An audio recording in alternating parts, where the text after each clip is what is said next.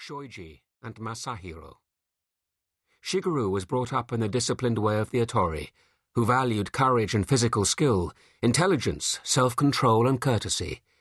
He was taught horsemanship, the use of sword, bow, and spear, the art of strategy of war, the government and history of the clan, and the administration and taxation of its lands. Out of the three countries, the middle country was the most prosperous, which meant its neighbours were always eyeing it covetously. In the 4th month of the year after Kikta Isamu's death, the 12-year-old Otori Shigeru came to visit his mother in her house at the conjunction of the twin rivers that encircle the town of Hengi. He was accompanied by his teacher, Ichiro.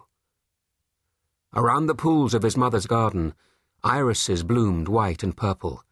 Red gold carp flickered below the surface of a stream. From the far end came the lapping of the river at low tide, and the familiar smell of mud and fish. Through an arch in the wall, the stream flowed into the river beyond. A grill of lashed bamboo rails had been pulled to one side.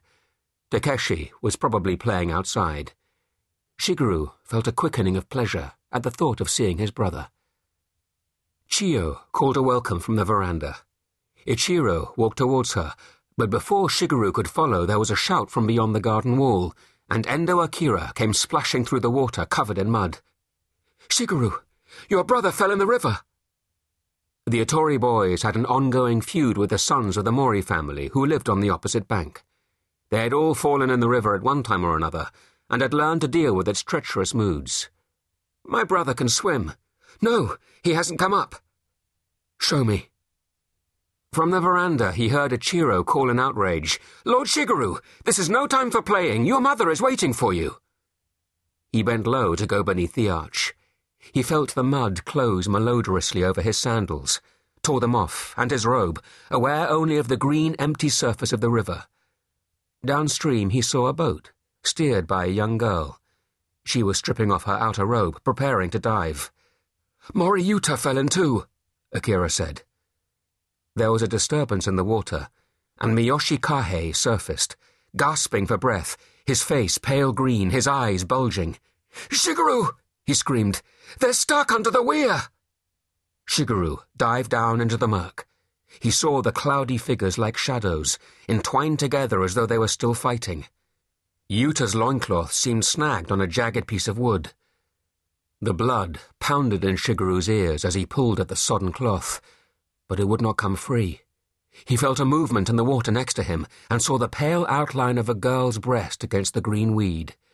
She grasped Yuta and jerked at him. The cloth broke free. The boy's mouth was open. No bubbles came from it. Shigeru could save one, but not both. He grabbed his brother's arms. Takeshi seemed far too heavy for Shigeru to lift, but he would die in the river with his brother before leaving him alone in it. The girl was alongside him, dragging at Takeshi, lifting them both upwards.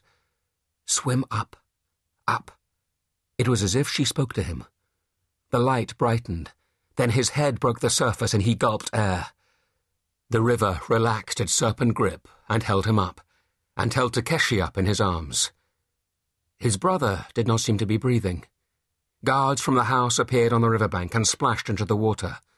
One took Takeshi and swam strongly to the shore. Another helped Kahei swim back. A third tried to help Shigeru, but he pushed him away. "Moriyuta is still down there. Bring him up."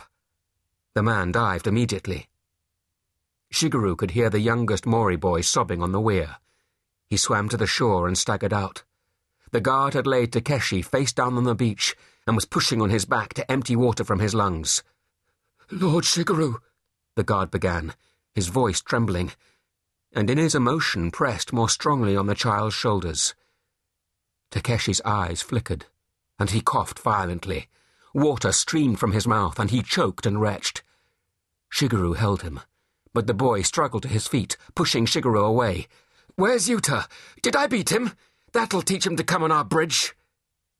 Despite Takeshi's protests, the man carried him back to the house. Shigeru gathered his clothes from the mud. The girl had climbed back into her boat and began to row downstream against the tide. Men were diving repeatedly for Yuta. Shigeru had been brought up to have no fear.